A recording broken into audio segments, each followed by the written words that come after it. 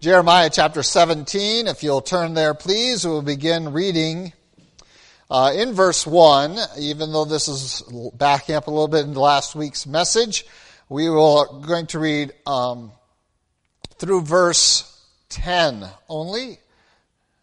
Jeremiah 17, 1 through 10. God's word declares, "The sin of Judah is written with a pen of iron, with the point of a diamond. It is engraved on the tablet of their heart and on the horns of your altars. While their children remember their altars and their wooden images by the green trees on the high hills, O my mountain in the field, I will give as plunder your wealth, all your treasures, and your high places of sin within all your borders, and you, even yourself, shall let go of your heritage which I gave you, and I will cause you to serve your enemies in the land which you do not know, for you have kindled a fire in my anger which shall burn forever. Thus says the Lord, cursed is the man who trusts in man and makes flesh his strength, whose heart departs from the Lord. For he shall be like a shrub in the desert, and shall not see when good comes, but shall inhabit the parched places in the wilderness, in a salt land which is not inhabited. Blessed is the man who trusts in the Lord, and whose hope is in the Lord. For he shall be like a tree planted by the waters, which spreads out its roots by the river, and will not fear when heat comes. But its leaf will be green, and will not be anxious in the year of drought, nor will cease from yielding fruit. The heart is deceitful of all things and desperately wicked. Who can know it? I, the Lord, search the heart.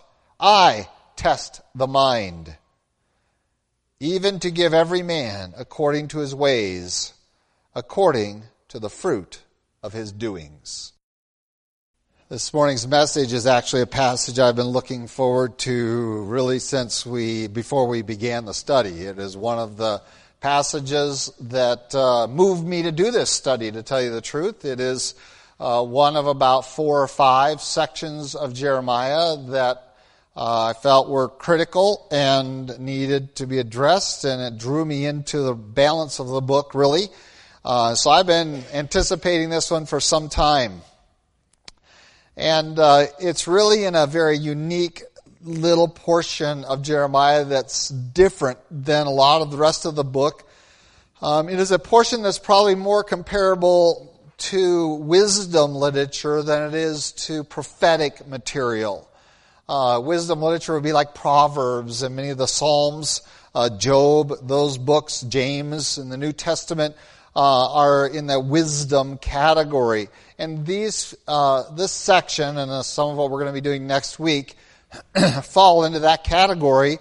And you will notice some of it is almost verbatim out of either the Psalms or the same concepts that we find in several places in Proverbs.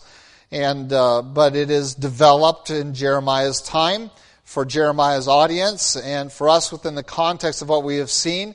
And we're going to see it applied to the people of Judah, but we're also going to see it applied to our circumstances as we put ourselves into the passage prior, looking at the circumstances of a society that claimed Christianity or claimed to be God's people and how they went so far wrong.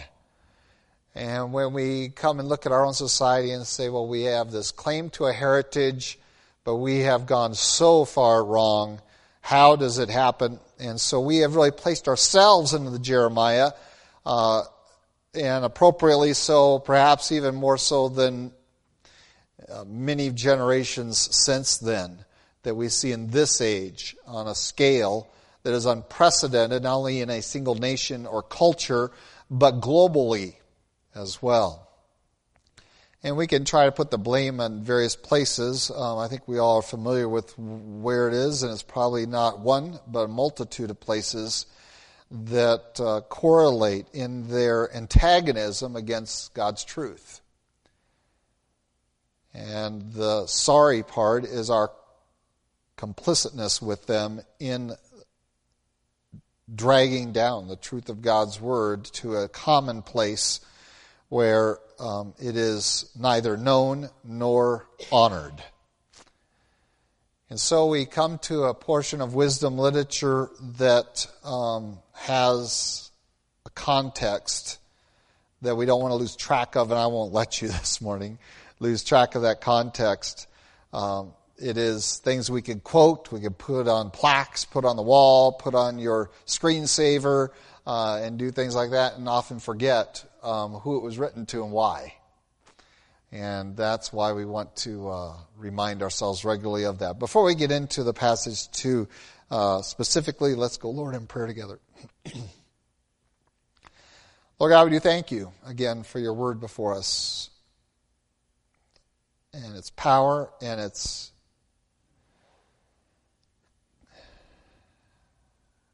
instruction for us. And Lord, we pray you might quiet our hearts to receive that instruction, that your Spirit might have liberty to work freely, both in what is said and how it is received. And that we might remain true to your word, not only in the idea of communicating the meaning of words and such, but also true to its intent. For we know that there were many among the Pharisees, the days that you walked this earth, that thought they were keeping your word to the letter, but had violated its spirit so deeply that it was an offense to you. And Lord, guard us from that kind of thinking and that kind of handling of your word.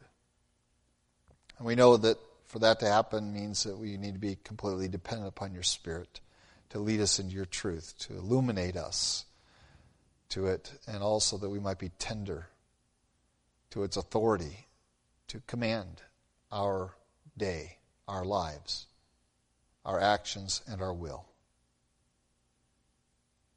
For we call ourselves by your name.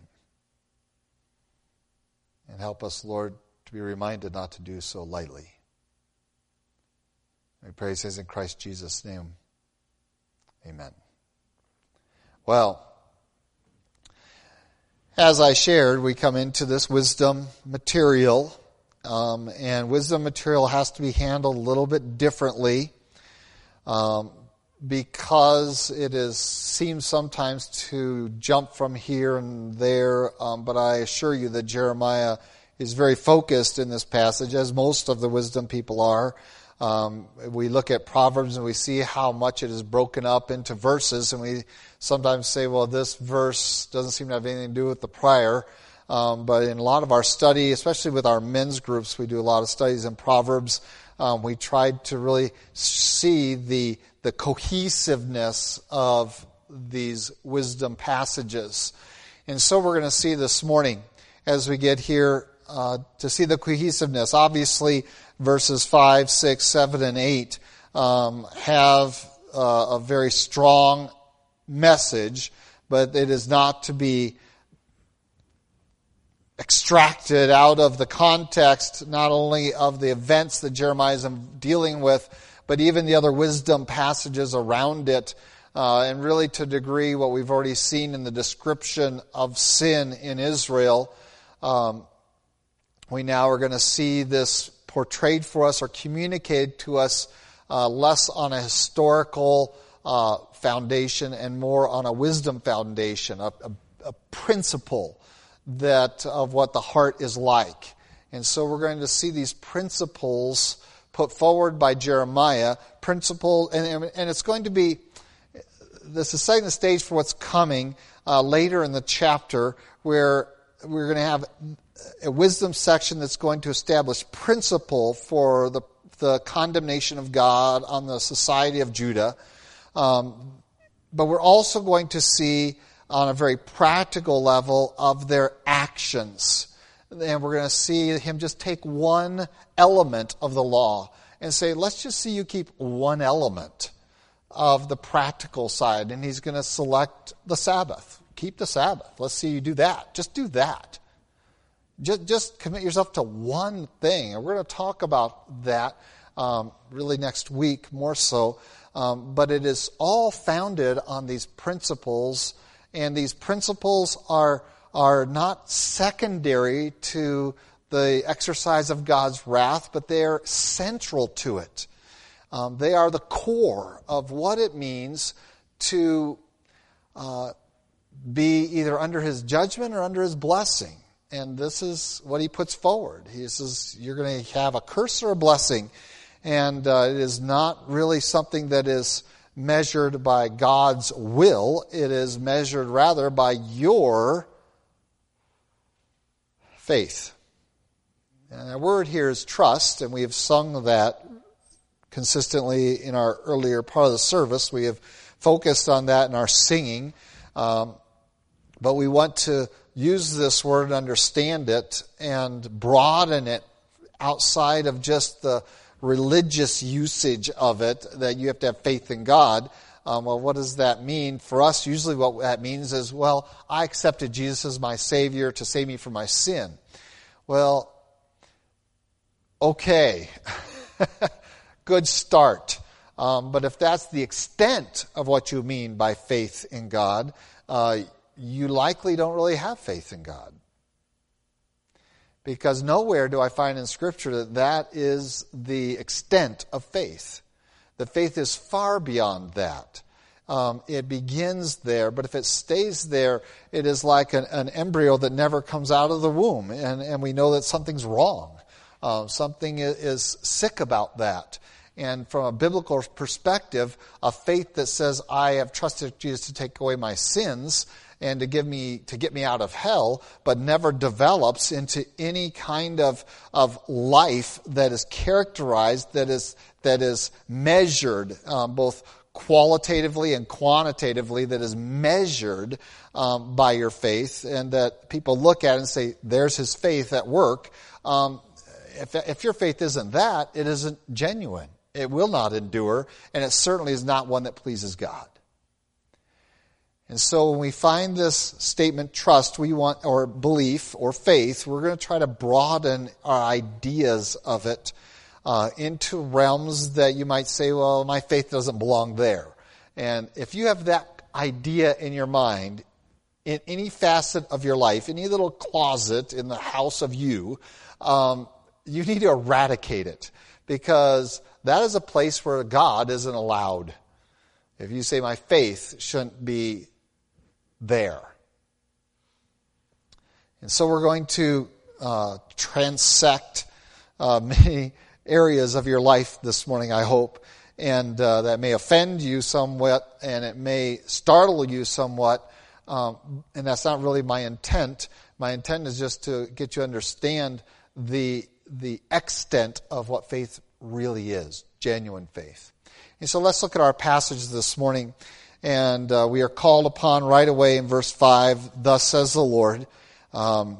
Jeremiah has this message. It is clearly a section of wisdom for all generations and not just for his generation.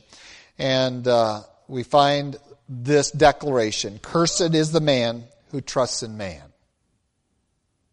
and makes flesh his strength, whose heart departs from the Lord. And so we have a very clear directive that here's the foundation of being cursed by God. Now, I also want to take you to the last part of that verse because we've talked a lot about the heart, and the heart is going to come into play again. Obviously, we get to verse 9.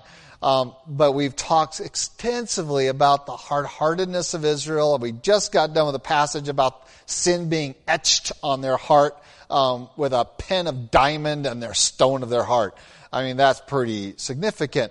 And so we find this condition of man, and it says, well, how does your heart get there? How does the heart depart from the Lord? The heart is departing from the Lord when we begin to take trust that should be in God and begin to put it in man and in flesh.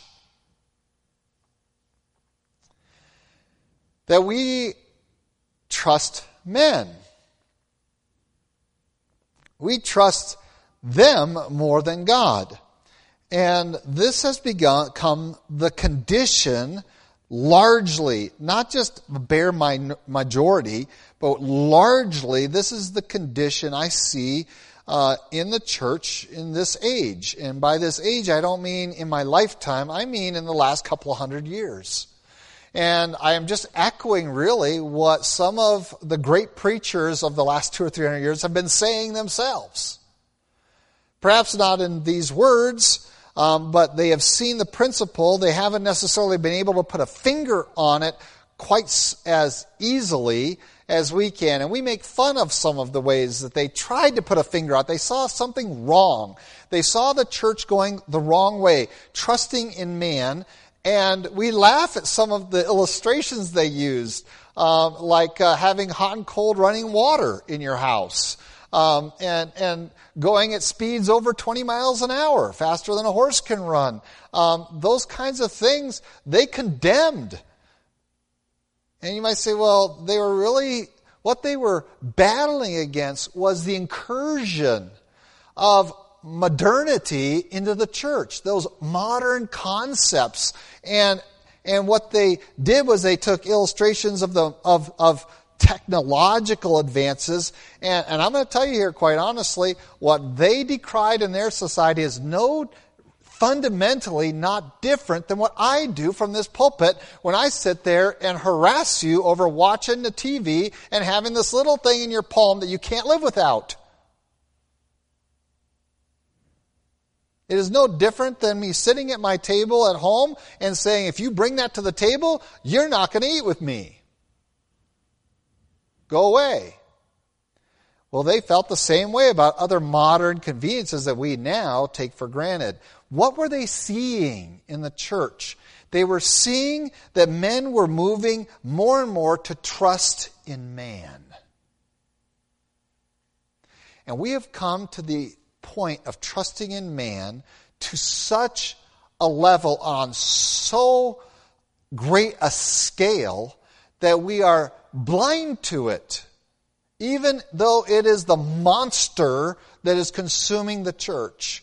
We trust in man. Now let's go back to Jeremiah's day a little bit and just see how it was played out then, before we start to address it too much now, and before we laugh too loudly and point the finger and say how dumb were those preachers 200 years ago. In Jeremiah's day, here's what it meant to trust in man. And it spanned a lot of years. This is a principle that I believe God may have given to Jeremiah very early in his ministry. Remember that prophetic books are not chronological. They don't that's not their focus. And so this could have been some very early material or late, but it spans the whole 40 years of Jeremiah's ministry, and that it applies to. And so what does it mean that they're going to trust in man? Well, it spans all the way from those who trusted the false prophets who said, come on, this is Judah, this is Jerusalem, that's the Temple Mount. Forget the fact of what's going on at the temple, it's the temple. God can't turn his back on that. That's his house. And so you have all these prophets and priests who are declaring this message that is not of God, that is not consistent with his word, and Judah trusted in it. They didn't go into the law and look. How do we know? They didn't even have the law. They had lost it until Josiah found it. Until the reconstructors found a copy, they had lost it. They weren't keeping it. They were completely and entirely trusting in the word of prophets and priests because they had no clue what was in this book themselves. How else did they trust in man? Well, that was on the religious level. On a political level, several times throughout the course of Jeremiah's ministry, you're going to have the king and the princes, the leadership of Judah, seeking political ways to solve the problem of the impending and sometimes the already arrived dominance of Babylon. And so the warning was out there, don't run to Egypt. Don't align yourself with them. Don't go out there and form military or political alignments with Egypt. You're my people. And I would condemn that. I can't bless you if you do that. And the prophets went, not just Jeremiah, but other of the prophets went and said, don't do this, don't do this, don't do this. And the king looked at it and says, well, it just doesn't make sense to take on the Assyrians, for example, by myself. I should align myself with their enemies. And so my enemy's enemy should be my friend. Sound familiar? Still a very popular concept politically today. In fact, it's being used on you by our government for the last several years. The enemy of our enemy is our friend. Well, that's not really true. But we trust in man. God says, you don't need any allies if you have me as your ally. The Almighty One. But you want to trust in man. This is why Israel wasn't allowed to have chariots. Don't trust in those technologically advanced weapons. Trust in God. Do you trust me? And again and again and again, prophets went before kings and said, don't go to Egypt.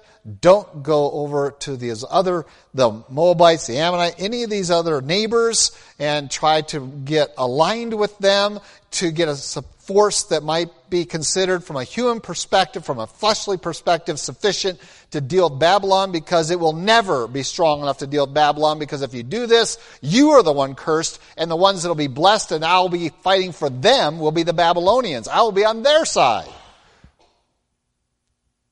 So you choose. And here in the political military realm, we find the people of Israel choosing over and over again to violate trusting in the Lord. They're going to trust in man. And even later in Jeremiah's ministry, much later than where we are at here in this portion of Scripture, we're going to see when we get into the later chapters, there's going to be multiple rebellions formulated against the Babylonians, which would be in direct disobedience to the prophetic word of God saying, Babylon is my instrument to punish you with. And instead of submitting themselves to Babylon, and by the way, the Jews did learn this lesson very well.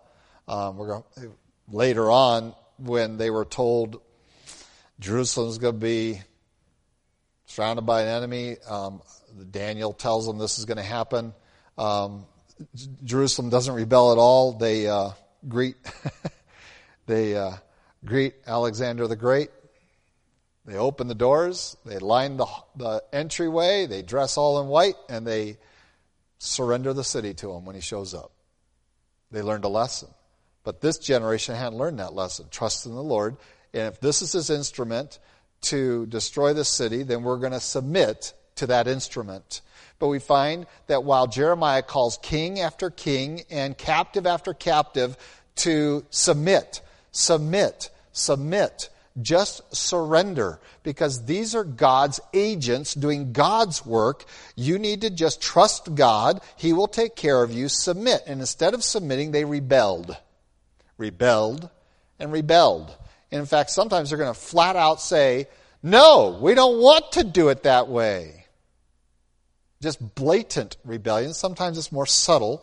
We're going to get to chapter 29, where not only is it a problem in Judah and Jerusalem, and that's why Babylon had to come not just once, but 3 times to sack Jerusalem, was because of their rebellion. But also in the land of Babylon, there was an attempt to raise up rebellion. And we're going to find Jeremiah not only preaching to the left behinds, but also writing letters, prophetic letters, to the in captivity people, saying, don't rebel. Just get along with them. And he tells them to do weird things when we get to Jeremiah 29. Plant some gardens, build a house, marry off your kids, because you're going to be there. Just settle in and pray for the peace of Babylon. Pray for Babylon? Yep. Pray for the peace of the city you're in. But they didn't want to trust God, nor God's instrument, and so they chose rebellion.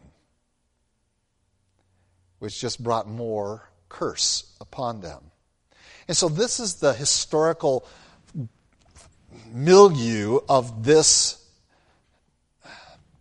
wisdom passage of you are a cursed people if you trust in man. Cursed is the man who trusts in man, in man's ways, in men's words, in men's wisdom, in men's rebellion, in the minds of men, in the ways of men. You trust in that. You put your faith there. You give credence to their quote-unquote wisdom.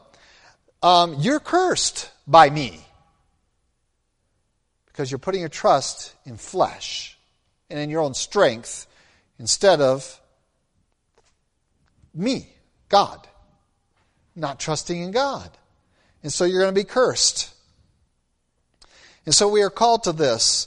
And as I said, in this age of the church, we have seen us steadily decline in our trust of the Lord and steadily and now emphatically increase in our trust in men.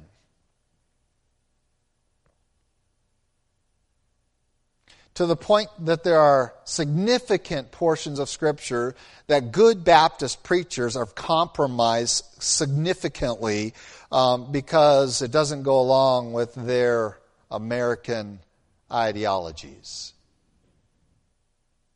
That they are convinced are blessed by God because, after all, don't we have a song that says, God bless America? Cursed is the man who trusts in man. And if your trust is in the documents of men more than it is in this one declared here, in this book here, you're in trouble. You are, according to this verse, cursed. You're under the curse of God if we continue to keep trusting in men, trusting in men, trusting in men. And this is in every avenue of your life. The pundits are out there, aren't they? I mean, you can get online, you can get on the 24-hour cable news stations, and you can have, what do they call them, talking heads, that'll just give you gushing out all this advice and all this quote-unquote wisdom, and it's all foolishness. And what they all have in common, all of them have in common, is a disregard for the capital T truth, God's Word. Sometimes even while they're using God's Word, or I should say abusing God's Word, misusing God's Word, they are leading people away from obeying God's Word and trusting in the one true and living God. You should trust in man. Trust in man's diet. Trust the Constitution. Trust the popular vote. Trust democracy. Trust our financial advice that we give you. Trust our parenting advice that we give you. The poor Roberts went to the homeschool convention. Now you've got more advice than you'll ever know how to put into place. You know what you need? You need to read God's Word. We have an entire psych community, entire legal community, entire science community, and we trust what they say. We trust our doctors more than we trust this book. And I've lived long enough now to realize doctors are guessing. They are. I mean, I remember my mom sitting down and saying, well, we just can't have this lard. This is bad for you. We're going to have margarine. It's going to be better for us. Margarine. Well, then it came out that margarine was worse than plastic. You might as well eat plastic. It's like one chemical bond different than plastic. And it kills turkeys.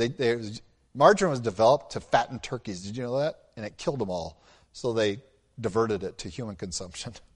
Kind of interesting history lesson there on food. And now, guess what the scientists are saying you should go back to? Lard to bake with. Because it has no trans fats and it has all. It's like, well, why didn't they tell me that 70 years ago? Not 70 years ago, sorry. In the 70s. I'm not 70 years old. Why didn't they tell us that in the 70s? Because it's guesswork.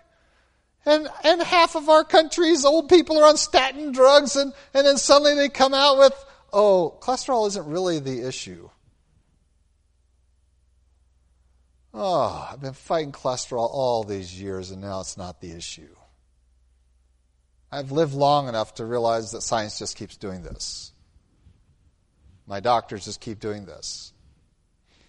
You're supposed to be sedentary, then you're supposed to be active, then you're supposed to have fiber, then you have to have this, and it just keeps going cyclically, wherever the drug companies want them to go. Why do you trust them? Why do we trust science? Why do we, that tells you that you used to be a piece of slime in a pool somewhere? Why do you trust it? Cursed is the man who trusts in man. You put your faith in that, and I don't care what sector of life. I've picked on food, I picked on science, I can pick on financial sector just as easily.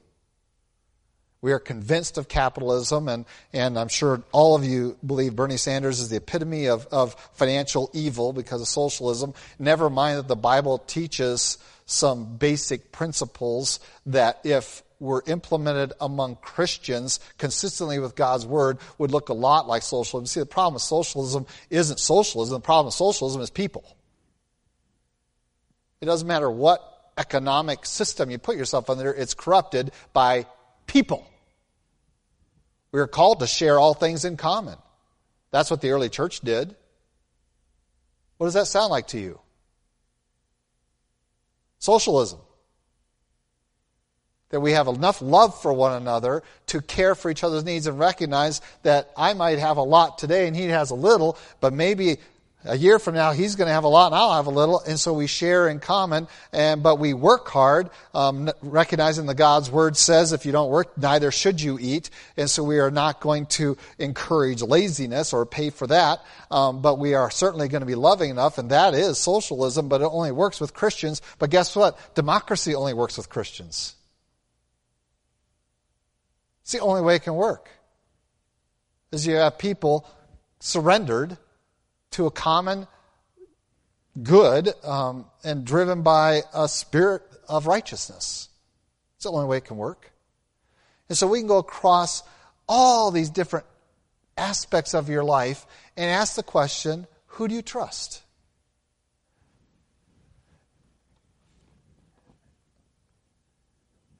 When the science community came out with the quote-unquote theory of evolution, and they just dropped the idea that it's a theory anymore because they act like it's the truth, here's what our theologians did. Oh, we got to find... it conflicts with the Bible. What are we going to do? Well, the Bible can't mean what it says. That's all there can be. The Bible can't mean what it says when it says morning and night was the first day. Oh, it can't be. It must mean epochs. It must mean ages. And we began to compromise. We didn't re-examine science. We didn't go after science and say, you idiots. What kind of interpretation is that of the evidence? No, we compromised our Bibles. And our Bible handbooks and our theology texts, and we compromised the truth. This didn't happen lately. I mean, in my lifetime, this was happening before I ever became a pastor. Cursed is the man who trusts in man. Think about that. Think of how deeply ingrained trusting in man, whether it be in whatever realm, how ingrained it is in us to trust in man. To trust the bankers, to trust the teachers, to trust the scientists, to trust the doctors, to trust even priests and prophets who are proclaiming messages we like to hear. How we trust in men and are ignorant of God's Word. How can we trust in that which we don't even know because we don't read it? Cursed is the man who trusts in man. And so we are already under a curse. And so when we look at the statistics of things, and pastors love the statistics of our society degenerating, especially since the 60s, because we kicked prayer out of schools. And I got to tell you, I don't know how you can do that. I'm pretty sure when I was in school, I prayed before every test, oh, Lord, help me remember things I didn't study. I mean, that was a prayer I had every single test, So you can't kick prayer out of schools. What they mean is corporate prayer that doesn't belong, I don't believe, led by teachers that are not necessarily believers or administrators that believe weird things. But we pick on those statistics and we say, well, look at the divorce, look at what happened to marriage, to family, to education, to morality, to sexuality. Look at all these things and they're just degenerating. And that is not, I've said this before about abortion, that is not calling for a curse. That degeneration is the curse. Because long before 1962, we trusted in man in this nation. We stopped trusting in God in churches a long time before that. And the degeneration we are seeing is the curse of God. It's not going to bring the curse of God. We already are under it. We're just dazed and don't even want to believe that. And just as I shared, go through and look at, you want to complain about abortions, but I've tried to study every passage that deals with it directly, and each and every one of them, God says that pregnant women's bellies will be ripped open as a judgment of God. Not that it deserves judgment of God. It is the judgment of God. All these things, the degeneration of our society is the curse. Why? Because a long time ago in this nation, we trusted in men, and our preachers have been saying it for over 200 years. And we laugh at them today. Don't trust in those horseless carriages. Well, it really wasn't the mechanization they were against. It was the whole idea that we are moving away from trusting in the Lord. We were putting our trust into the chariots. And we're moving away from all the things, not just the comfort zone of old preachers that didn't want change. No, they recognized there's a spiritual movement going on right on the heels of the technological movement. They recognize it in their day. And yes, you take running cold, hot and cold running water for granted, and we'd laugh at anyone that's against it. The people that, they preached against people taking too many baths. Yes, they did preach those sermons. What were they really trying to address? They're trying to address this movement to trust in man instead of trusting in the Lord.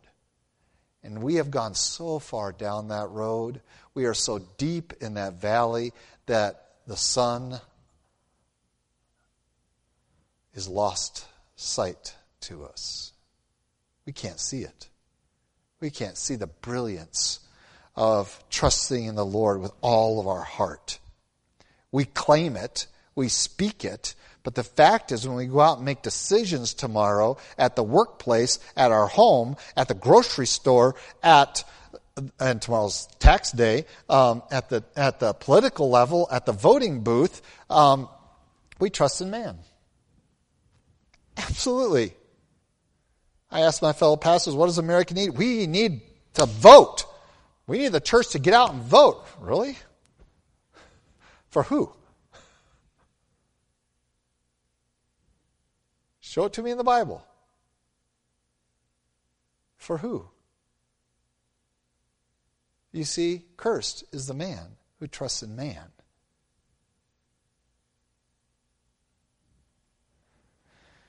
And then he has two illustrations. And by the way, that's the negative. Let me get to the positive one. Verse 7. Blessed is the man who trusts in the Lord, whose hope is in the Lord.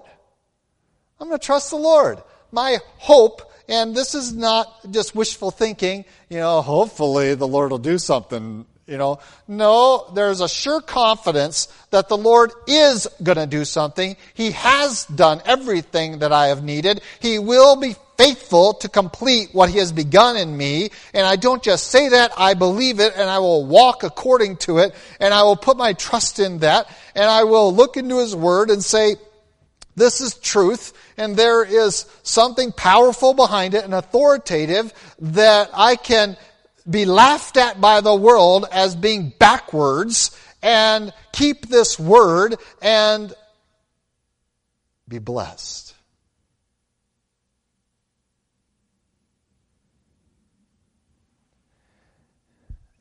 And it's radical stuff. And I've tried to implement this in my life in the last few years more than ever. I was convicted of this very heavily in India, to tell you the truth. Since my trip to India, I was humbled. We are so arrogant because we're Americans and we have money that we think that we have the corner of the market on truth and righteousness and justice and godliness, and we don't. We're so far. And so it was one of those bright light experiences, and I started getting my Bible, and I started questioning everything. I started challenging everything, some things I had preached myself and had encouraged people into. I'm a guy that ran for an office once as a pastor.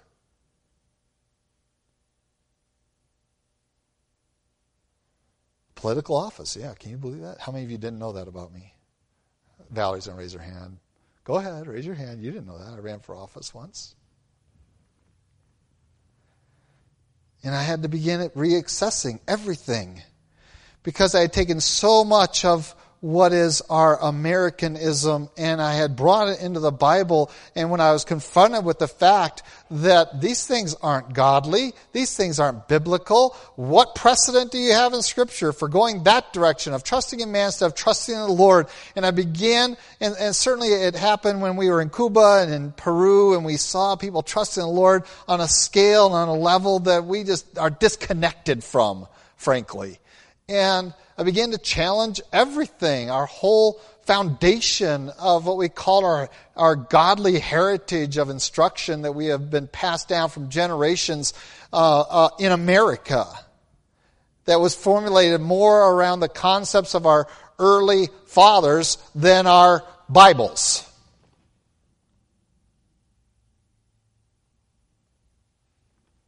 And I think you guys have seen that evidenced in my pulpit ministry. And some of it, frankly, is frightening to me. Frighteningly radical. To me. I almost made comment to it last Sunday in the middle of the message. I stopped myself from pursuing it at all. None of you have asked me about it, so I'm not going to even go any further, about the whole moral direction. And I've made statements to people like, read your Bible. It's in there. Read your Bible. You want to know how to curb men's sexual appetite? Read your Bible. Read of the approved ways of God and the disapproved ways of God. Read it. You don't have to go far. Read Samuel. Read about Moses. Read about David. Read about these men. They had appetites like any other man. What was the approved, biblical, God-approved way of dealing with those? Not divorce. That wasn't it. Not sleeping around. That wasn't it. Not adultery. That wasn't it. God disapproved of all those. But He did approve of one way to curb that. But we bristle against it. Why? Because God approves it. But when we legalize everything God has disapproved.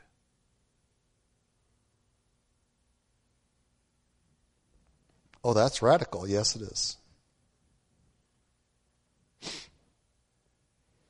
Do you trust in man or do you trust in the Lord? Trusting the Lord is so radical to us at this point. I'm not sure I can consistently do it yet. I'm on a journey that frightens me to no end.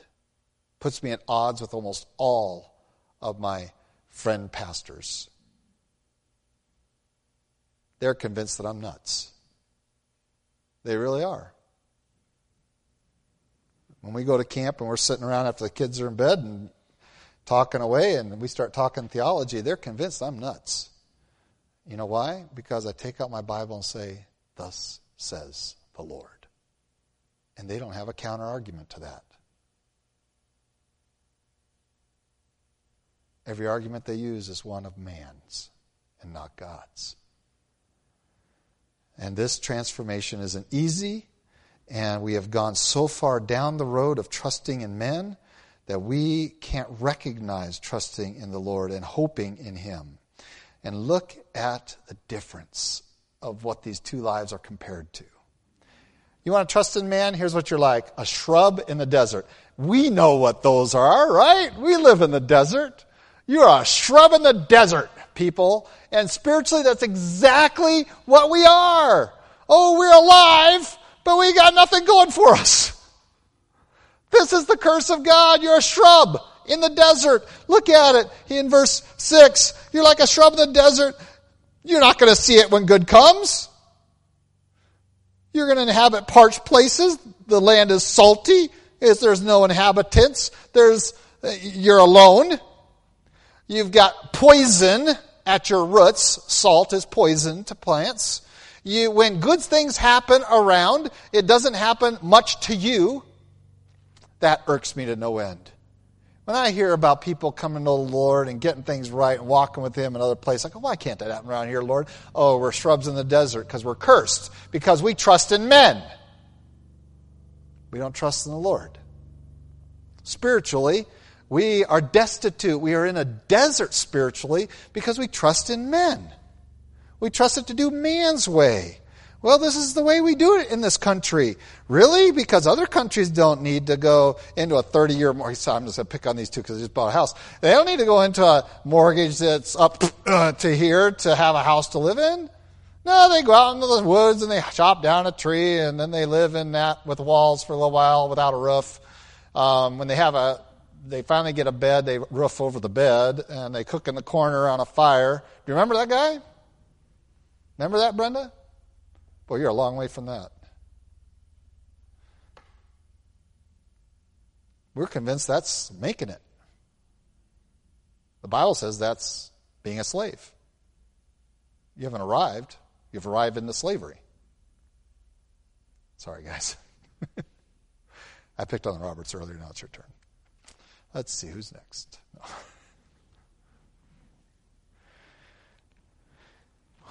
We are a shrub in the desert.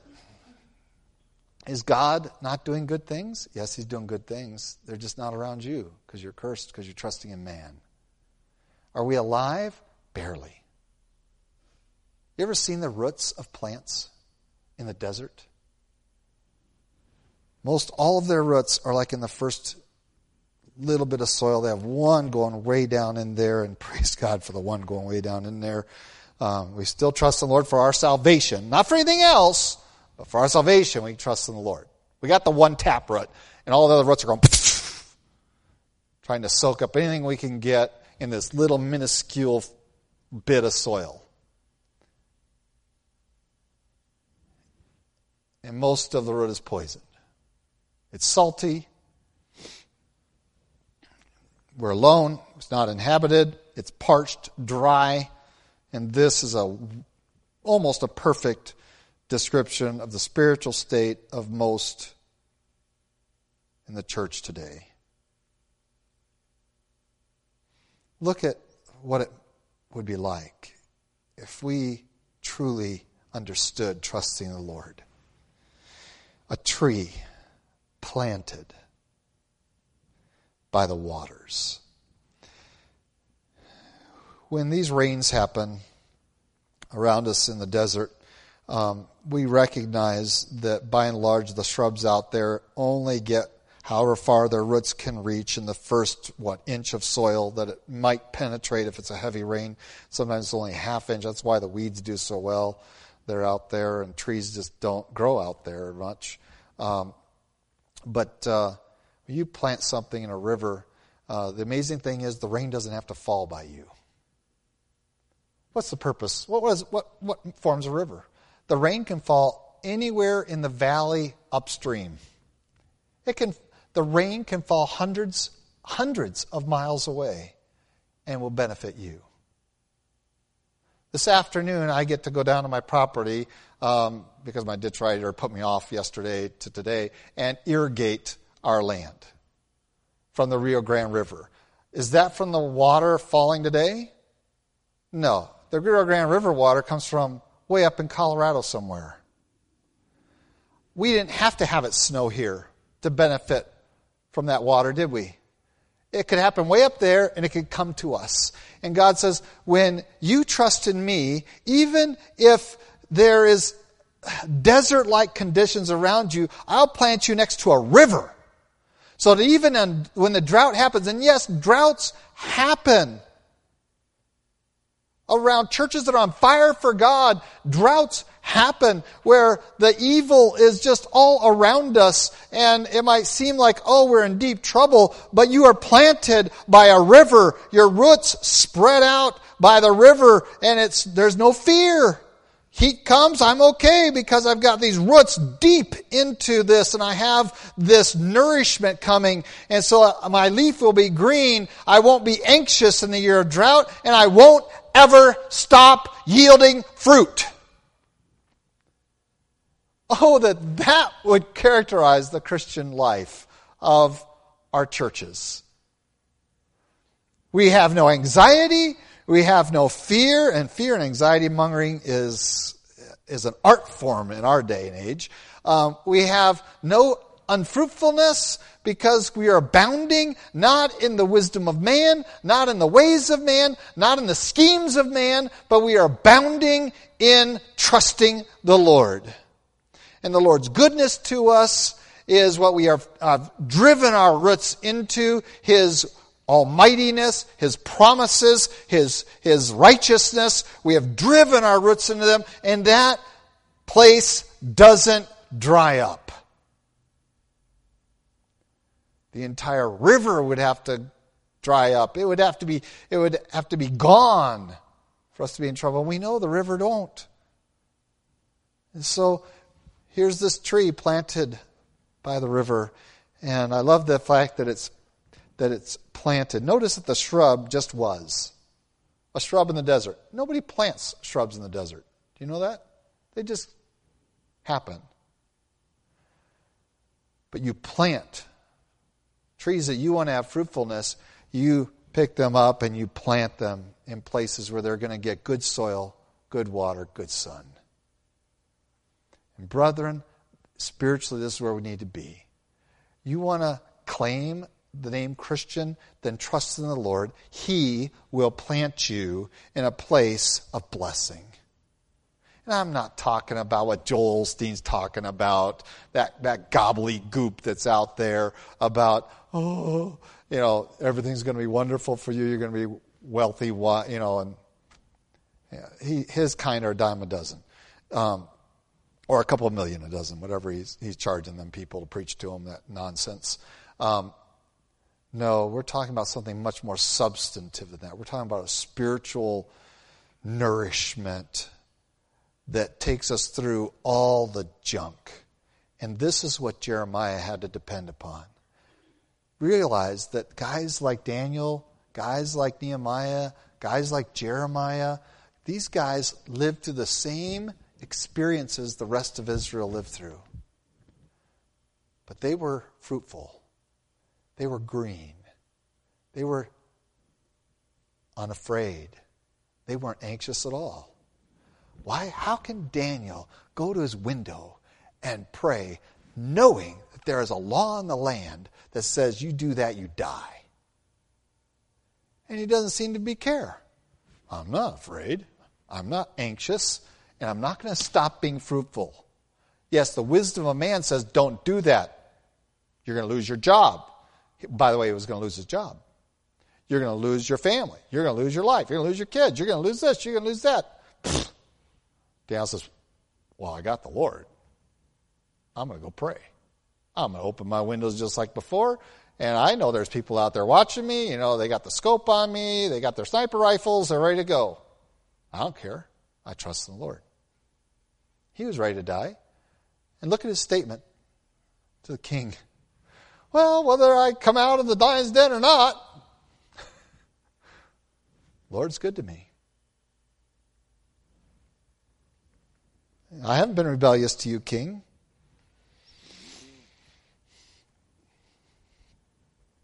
I've been disobedient, but not rebellious. There's a difference. O king, live forever. Were the first words out of his mouth the next morning, out of the lion's den. O king, live forever. And the question that he's answering is the king's, Daniel, has your God saved you?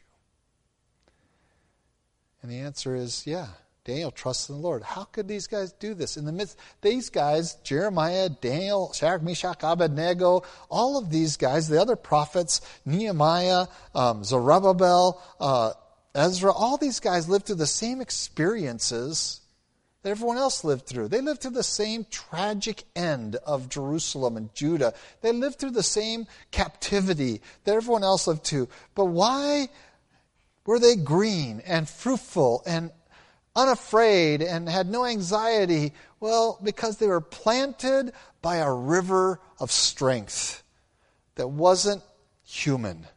Because they didn't trust in humans. They trusted in the Lord.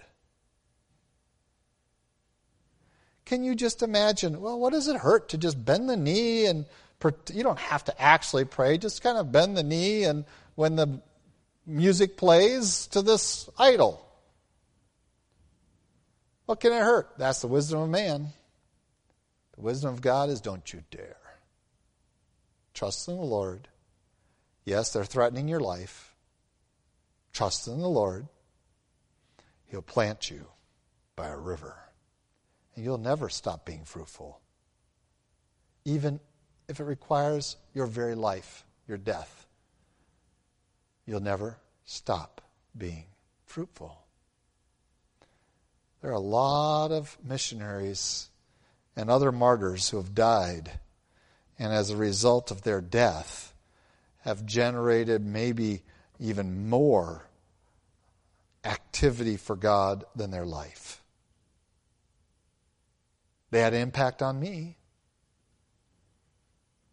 Men like Nate Saint and Roger Darian, those kind of guys, they impacted my life by giving their own.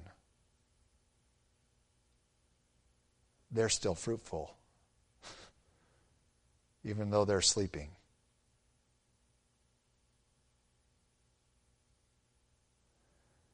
Trust in the Lord with all your heart. Don't lean on your understanding or the understanding of men.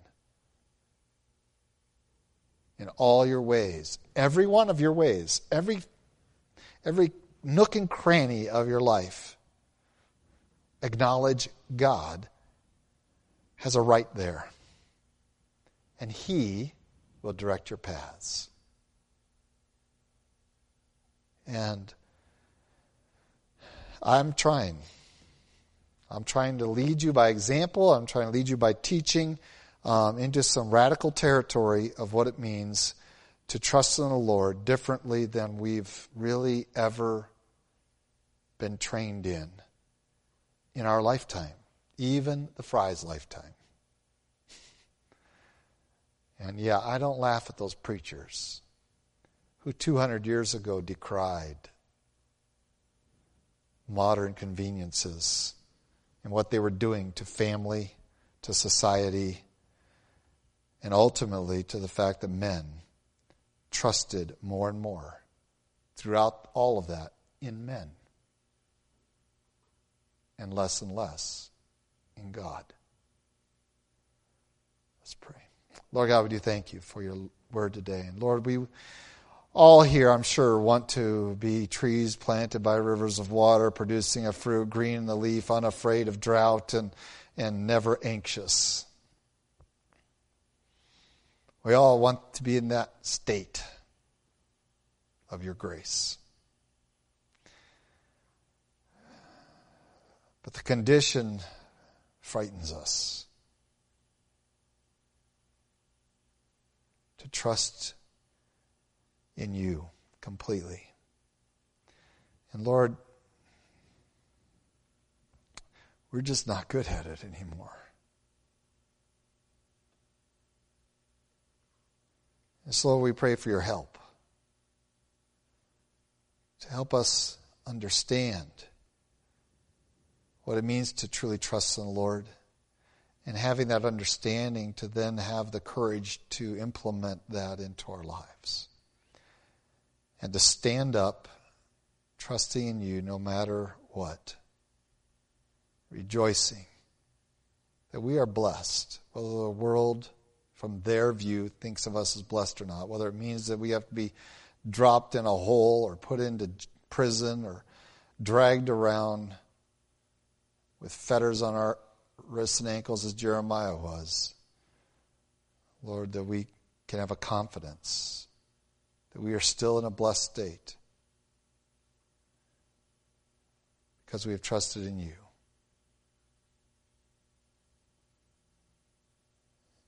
And Lord, we acknowledge that we have a spiritual lack of appetite for your truth and a seemingly insatiable appetite for the schemes of men. Forgive us. And Lord, we pray you might turn that on its end this day and each day. That we might bring praise to your name in the state of being a tree that you've planted in a fruitful place. We pray this in Christ Jesus' name. Amen.